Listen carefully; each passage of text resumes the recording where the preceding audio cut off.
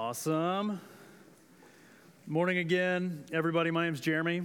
I'm the assistant pastor here, and I get to talk about a word today that everybody hates. So this will be fun. That word is wait. One of the most difficult verbs in the English language. I'm from Central Florida. I spent the last 11 years about 30 minutes away from Disney World. Can anyone guess how many times in that 11 years I stepped inside the gates of the Disney World? Zero. Do you know why? There's a couple reasons. But do you know one of the main reasons?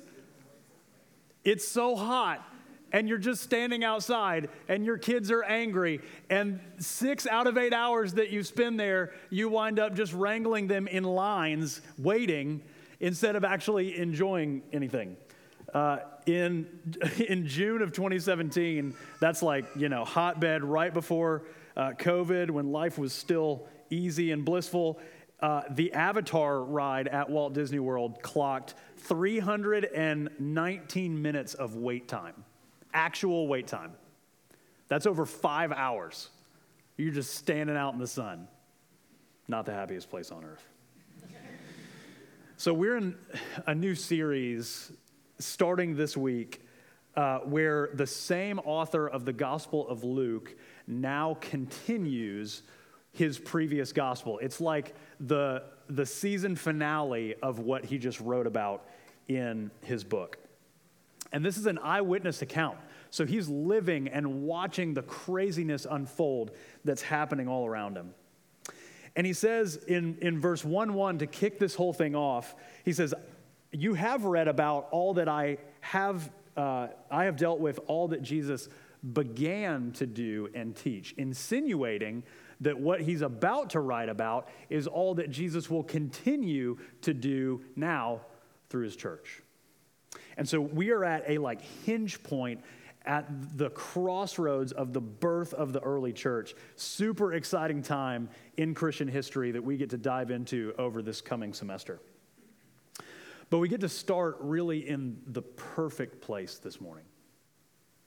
Because if you've been with us over the summer, we've been in this series called The Gospel Changes Everything, where, we've set this really giant vision that at least we can say one thing, one tagline that we want this church to be about. The vision for Midtown Crieve Hall is that we would be a part of igniting a movement of gospel transformation in and around South Nashville.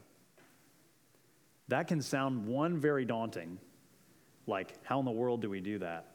And also, very works-based. All right, then let's go do it. If we just spent this whole summer talking about it and bang that gong week after week after week, the question, though, is if we are igniting a movement of gospel transformation, what's the match?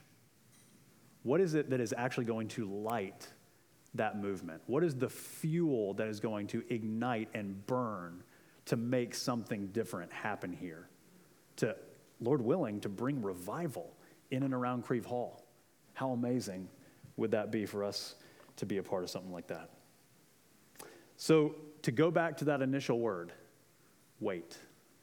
That's the key word. How do we ignite a movement of gospel transformation in South Nashville? First, we wait. So we are going to read a just thick couple of chapters, and then I'm going to do my best in under 30 minutes to tell you about them. So Catherine Singleton, if we're going to hit the high points in Acts 1 and Acts 2, here is this, actually, that might be a little easier. Okay.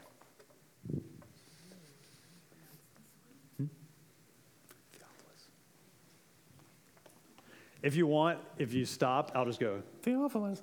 Okay, very good. Okay. All right, so this is Acts 1 through 11 first, and then we'll go into some different passages. In the first book, O Theophilus. Nailed it.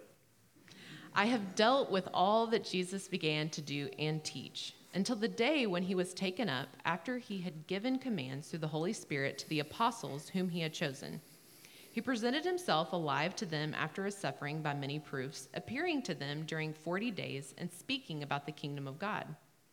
And while staying with them, he ordered them not to depart from Jerusalem, but to wait for the promise of the Father, which he said, You heard from me, for John baptized with water, but you will be baptized with the Holy Spirit not many days from now. So when they had come together, they asked him, Lord, will you at this time restore the kingdom of Israel? He said to them, It is not for you to know the times or seasons that the Father has fixed by his own authority, but you will receive power when the Holy Spirit has come upon you, and you will be my witnesses in Jerusalem and all of Judea and Samaria and to the end of the earth. And when he had said these things, as they were looking on, he was lifted up, and a cloud took him out of their sight. And while they were gazing into the heaven as he went, behold, 2 men stood by them in white robes and said, Men of Galilee, why do you stand looking into heaven? This Jesus who was taken up from you into heaven will come in the same way as you saw him go into heaven. When the day of Pentecost arrived, they were all together in one place. And suddenly there came from heaven a sound like a mighty rushing wind, and it filled the entire house where they were sitting. And divided tongues as of fire appeared to them and rested on each one of them. And they were all filled with the Holy Spirit and began to speak in other tongues as the Spirit gave them utterance. Now there were dwelling in Jerusalem Jews, devout men from every nation under heaven.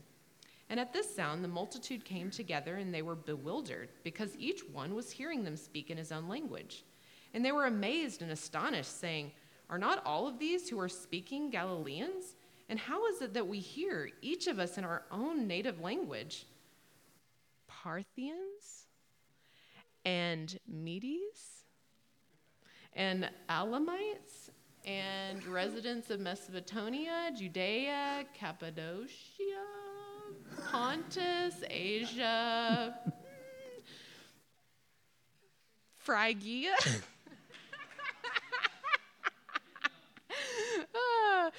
Pamphylia, Egypt, and parts of Libya belonging to Cyrene, and visitors from Rome, both Jews and proselytes, Cretans and Arabians.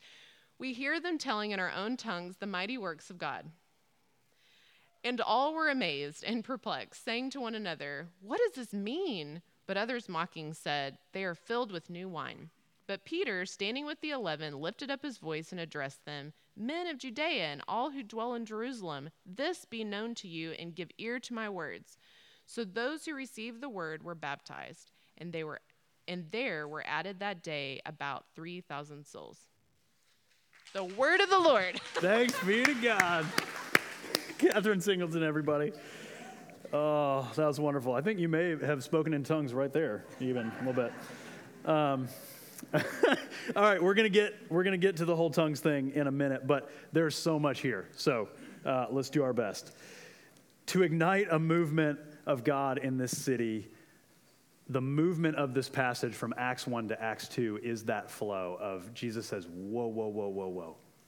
I know I just gave this giant task to you, but the very first thing you got to do, and this distills down into every one of our lives, the very first thing you've got to do for anything healthy and lasting in your life as you follow Jesus is wait. Before you go do anything for him, be with him. That you can apply that across every bit of Christian living. But man, we love to jump the gun. We love the early bird gets the worm. We love to carpe the diem. We love to grind. We love to hustle. Like that's the American spirit.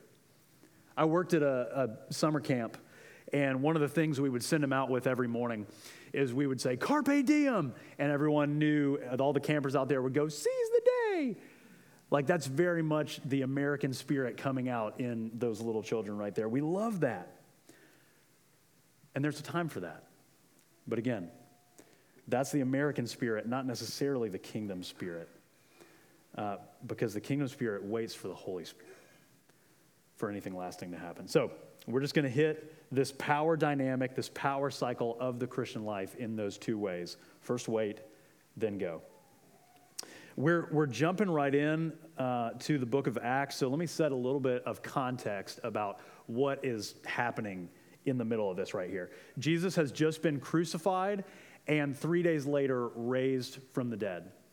Now, I think it's also just helpful in some of these big categories that just seem kind of outlandish and wacky to have the disclaimer, I don't have enough time today to talk about the resurrection, and we could spend tons of time talking about that. So for the sake of assumption, for this morning for it to be an understandable sermon, just go with me here that let's assume the resurrection really did happen. Now we're going to sort of jump over that. If there's more questions you have about that, we'd love to talk to you. But let's jump over that one crazy hurdle that Jesus did and go to the second one of now not only did he was literally dead and then raised from the dead 3 days later, then hung out with his disciples for 40 days, like ate fish with them and stuff. So they were like, okay, you're sort of the same, but you're sort of confusing. You were dead, now you're alive. Now he's about to confuse them a whole nother time because he's going to literally fly up in the air and then disappear. What in the world is happening? We're going to try to do our best to describe that today. Because, of course, you can imagine it would have already created the shockwave for someone who used to be dead to then be alive. There would have been chatter about that. That would have gotten out around Galilee. That would have gotten out around Jerusalem. He would have been the buzz of the town and the buzz of the city. And that city more and more was a growing metropolis. And that could even begin to ripple outside of just Jerusalem into the surrounding areas. And in the wake of that, Jesus says, please wait. Because if you try to go now, if you pack your bags and go now, you're not going to pack the most important thing. And I'm not talking about your toothbrush. Because you are going to miss the power by which you are actually going to affect change in the world. So where he begins, he brings them back after these 40 days to the Mount of Olives. What's interesting about this mountain is it's the very same place that before his crucifixion, Jesus teaches about his return. And the disciples, as they're sitting there listening about his return, may have been asking, return from where? Like, where are you going to go that you're going to have to come back? And you see in a minute, they still don't quite understand exactly what's happening here. Where are you going to leave so that you have to come back? Because you're here now, so I figured you could just kind of take care of everything. Which is what verse 6 says. Lord, Lord, they come to him. Is this the time? Like, will you now at this time restore the kingdom to Israel? Are you finally going to make all of this new? Are you finally going to make all the bad people go away and make Israel great again, make this thing what it used to be? Come on, isn't that what this whole thing was about? They're still missing it. They're still confused. Praise the Lord for his patience, because we miss it and we're confused all the time too, because that sounds like me. That sounds like my life. Is it time, Jesus, for you to make my life perfect? Is it time now? I'm pretty sure it is, that I can have my best life. And Jesus says, it's not time for that yet. I'm going to be with you, like last week. I'm going to be with you in the world, but I'm not going to take you out of the world yet. There's still going to be problem. There's still going to be struggle. I greet those things as there's something wrong with the world. What Jesus is saying is that's actually exactly where I want you. So as you greet whatever problems may be in your life right now, whatever you may be bringing in with you, know that Jesus is both there with you and also in some very unique way is using that for your good and his glory. Okay. With that context set, let's talk about the ascension. What exactly is happening in the ascension?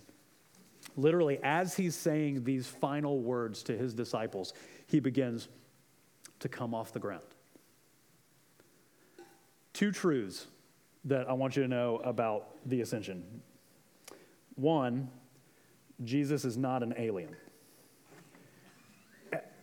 Like, I'm kind of joking, but I'm kind of not. Like, there are TV shows out there, or if you've seen the movie Contact with Jodie Foster from like 15 years ago, I told you all my movie references are 15 years old. There is a part in the middle of that movie, which is about her making contact with extraterrestrials, where there's this creepy guy with a sign in this like mob crowd as they're greeting these aliens that says Jesus was an alien. That, like, legitimately, if there's not some other explanation for a dude just to sort of rise up and vanish, any explanation is a good explanation at that point. But then if that's not the truth, if there is a biblical precedent to what is happening here, then how does the Bible help us to understand this? Go first. There's two main verbs that I want you to look at. The first is the idea of being lifted up, and the second is disappearing in a cloud. So let's consider those two things with sort of a biblical underpinning there. To be lifted up, Isaiah 6:1. In the year that King Uzziah died, I saw the Lord. This is Isaiah having a vision, and he sees the Lord sitting upon a throne, high and lifted up, and the train of his robe filled the temple. So built into all of the scriptures is this idea of God as king, God as ruler. The Psalms describe like heaven is his throne and the earth is his footstool, is the kind of images that all across Scripture come up. And so it makes sense that in the very same way that in the Persian government there was this grand vizier who would ascend the stairs and sit at the right hand of the ruler to sort of execute all of the ruler's desires with the ruler's power and authority at his right hand. That's the image that's happening. That's the ancient context that's going on. So as Jesus is being raised up into the air, he is not disappearing into space. He is going back to be with his Father at his right hand. Where he came from is where he is going back to. Secondly, to then disappear in a cloud. Again, all through Scripture, clouds, smoke. Even as this Isaiah 6 passage, verse 2 talks about the smoke beginning to fill, which is the glory of the Lord beginning to fill the temple. Or the pillar of cloud and the pillar of fire that follow, or that the Israelites follow when they escape from Egypt. On and on and on, the glory cloud of the Lord.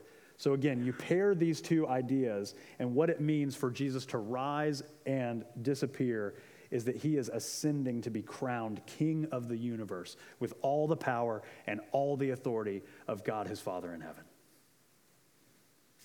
Now that sounds very grandiose and spiritual and unapplicable. Let's try to make that. Here's what I found. Stop it. This thing wants to preach my sermon instead. So let's try to apply this a little bit more. Think of this image. When the disciples watched this happen, as if you or I were standing there, you would probably be thinking something similar. You're literally watching Jesus go up into the heavens, disappear behind a cloud, and then it seems to be that there's this image of them just kind of standing and gawking with mouths open and drool falling down their cheek. Like they can't believe what just happened. And to think a little bit, based on what they seem to not understand, they're still very confused about what Jesus is doing. A couple of things may have been going through their head. This is just a little bit of noodling. I'm not sure exactly because the Scripture doesn't say, but a couple of things would be going on in my heart if that was what was going on. One, I may be looking up there going, all those things beginning to play back. All right, Jesus told me to do this, and then he told me to do this. He said this was going to happen, and then I had to go do it. And so all of a sudden, that Rolodex of all the things that Jesus said and all the things that I'm supposed to do now begin to, for those of us that are kind of busybodies, you may get that more of a sense of, okay, Jesus told me to go do stuff, so it's time for me to go do stuff. But this is totally weird, and I'm not sure exactly what's about to happen, but I guess I got to go do stuff now. Or on the other side of that, the fear side may be looking up into heaven going, I feel totally alone. And in the context of the normal Christian life, to either feel like you're alone and you got to muscle through, or you're alone and there's no hope, so you're just kind of frozen in the moment. Either one of those things can freeze us when problems come. Either one of those things can freeze us from even trying to figure out what is the Lord's will for my life? What is the Lord's will for this situation? Those kinds of questions can and lock us up from whatever the Lord might actually in freedom be calling us into. Because when Jesus is gone and we're trying to follow a Jesus who we can't see, the Christian life gets complicated. And so how does the ascension help to calm those fears in us? Actually, what we're going to do is we're going to make this a little bit experiential. I want to give you a minute, actually a song, to begin to sit and answer this question. What situation in my life am I feeling frozen in? Like, what is something in my life right now that the Lord has put in my path, and I'm just like, I don't know how I'm going to handle this. And maybe it's what comes out in you is it's time to muscle through this thing. It's time to like muster up all my gusto, pull up my bootstraps, and go for it. Or maybe the other side of the room, the other side of your heart may be saying, I'm totally freaked out, and I'm just going to go hide in my closet because this is too big for me. Wherever you may be swaying between pride or fear, would the glorious ascension of our Lord Jesus to sit with power and authority at the right hand of God, and for him to say right before he left, I'm with you. He sits outside time and space now. It is better that he is there than that he was in Jerusalem, because he could only do so much good there. Now, he can be literally with all of us at all times, which again is another brain buster. But how would that begin to settle? The power and authority and eyes of Jesus are on you today. How could that begin to settle your heart from whatever fear or pride may be welling up for the struggles that you have in your life? And remember, because another thing that may come up right now is, how can I be sure that that power that's happening right now, Jesus being ascended, how can I be sure that that power is for me and not against me? Remember that the reason Jesus is ascending is because he first descended. And what did he come to earth to do? To live and to die for that which you could not do for yourself. The pride and the fear, the muscling through or the withdrawing that our hearts naturally go to all the time. The trust in ourselves instead of the trust in him that we naturally go to every time. He came to die for all that. And he came to purchase a people for himself that is you. And so as he rises with you in his mind, and as you continue to live this life, even though you can't see him, to rest in the fact that he sees you. So Janie, crew, as they get set up, I want to read Hebrews 7:25. This is the hope that we have. He is able to save to the uttermost those who draw near to God through Christ, since he always lives. He never stops living. He never stops. His power never runs out. He always lives to make intercession for them. Let him intercede for you now.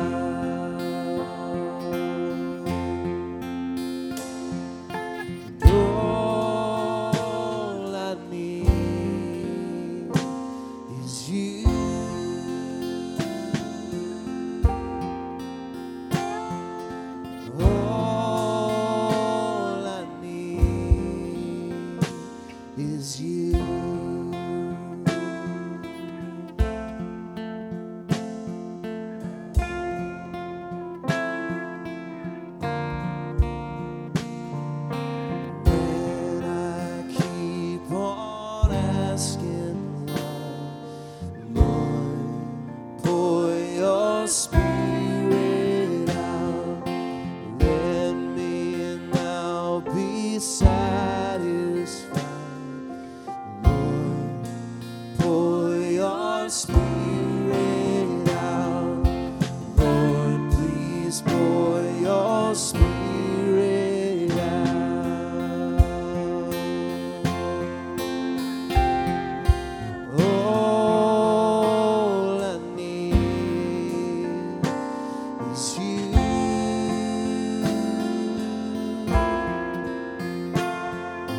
All I need is you.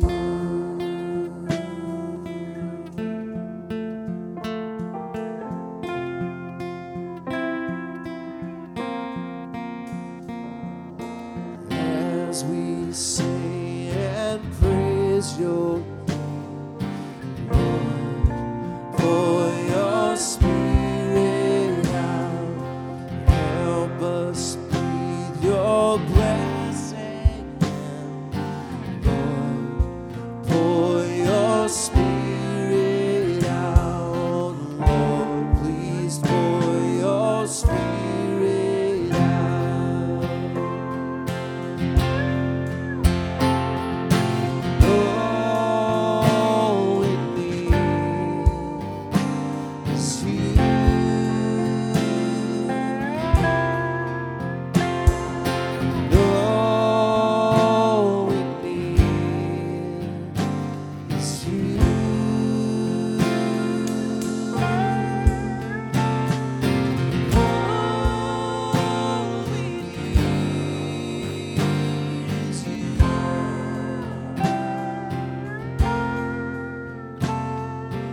All we need is you.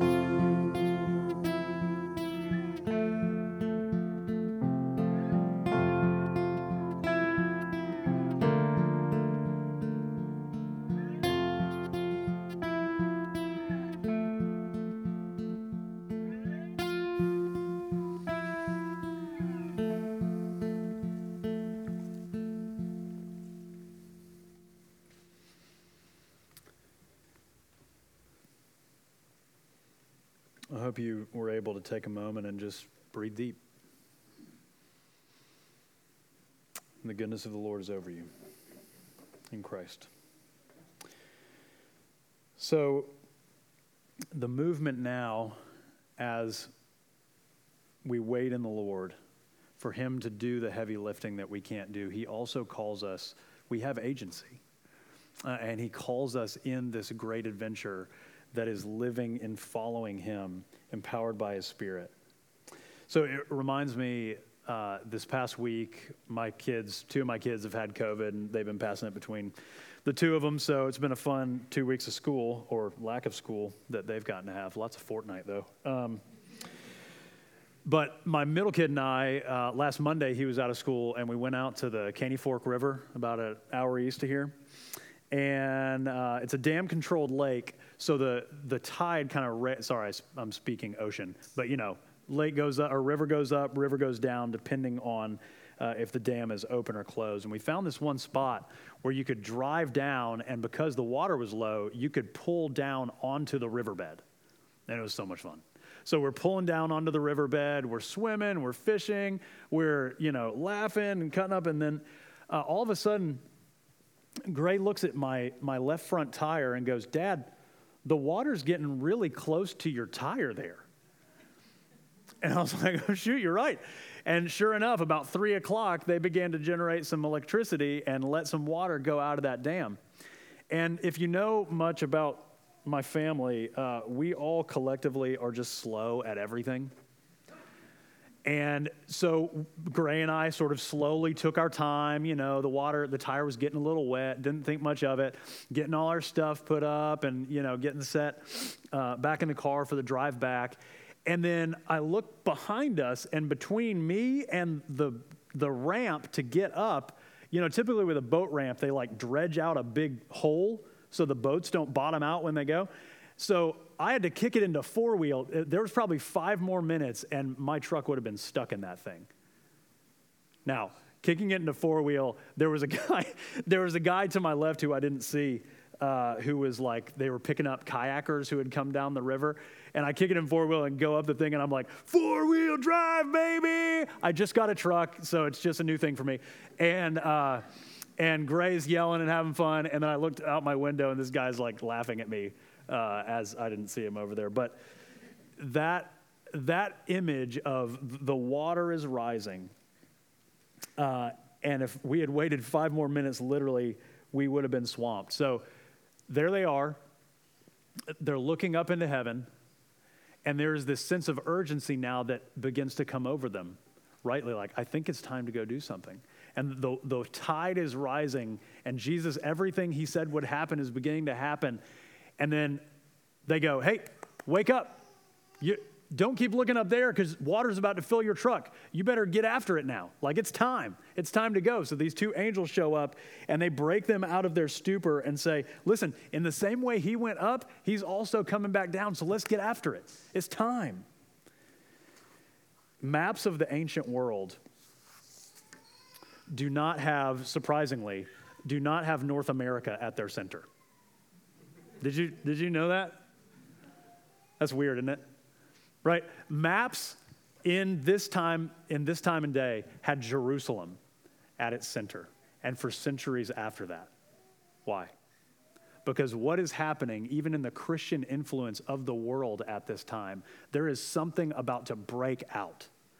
This is an Eastern religion happening in places like Syria and Palestine and Iraq and Iran. That's where this thing originated.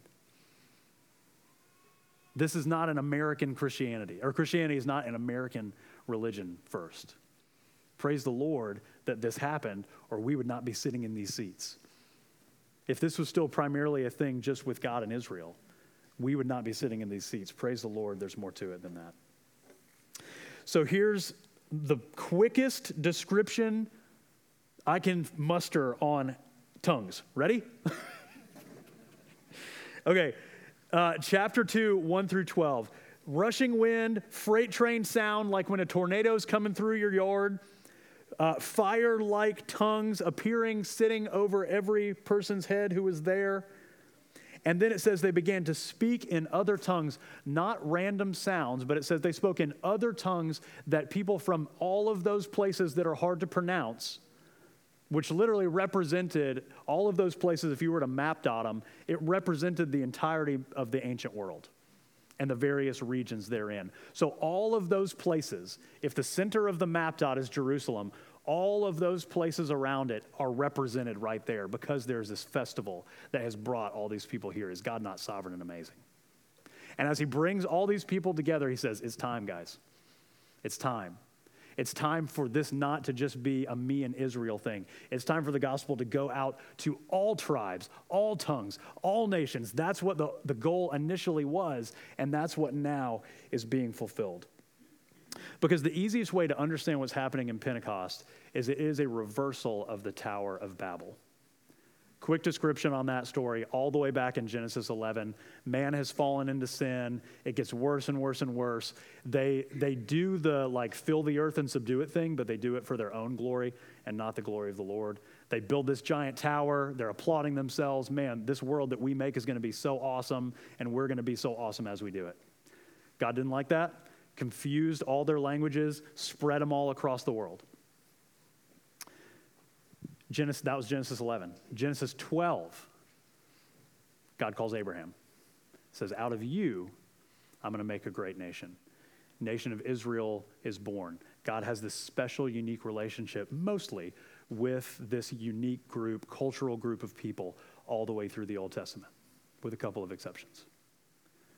When we enter Acts 2, God is saying, this is no longer the goal. It never was the goal. This is the fulfillment of the goal. Now, if Babel hadn't have happened, talk about him using something bad to turn into something good, the spreading of all nations, tribes, and languages across the face of the earth happened because of that. But that was never the intention. The intention is for this gospel to fill the earth as the water covers the sea, for the glory of the Lord to span from east to west, north to south. And so Babel is now being reversed or being fulfilled, where one message can cross every nationality, every language barrier, every cultural barrier, and that is we are reconciled sinners saved by the grace of Jesus. Anybody across any cultural background can get on board with that. And so then in that context, Peter, this may be the wisdom where Peter gets that 1 Peter 3:15 thing of always be ready to give an account for the hope that you got. He's literally like watching all of this happen, and then he goes, okay, I guess it's time to say something. And so he stands up and he preaches this sermon, and 3,000 people are saved. Now, here we go again.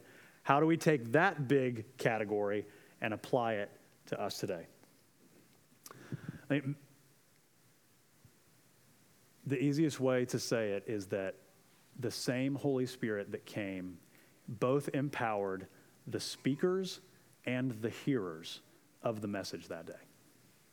The speakers had to be empowered by the Spirit to be able to say something that was coherent.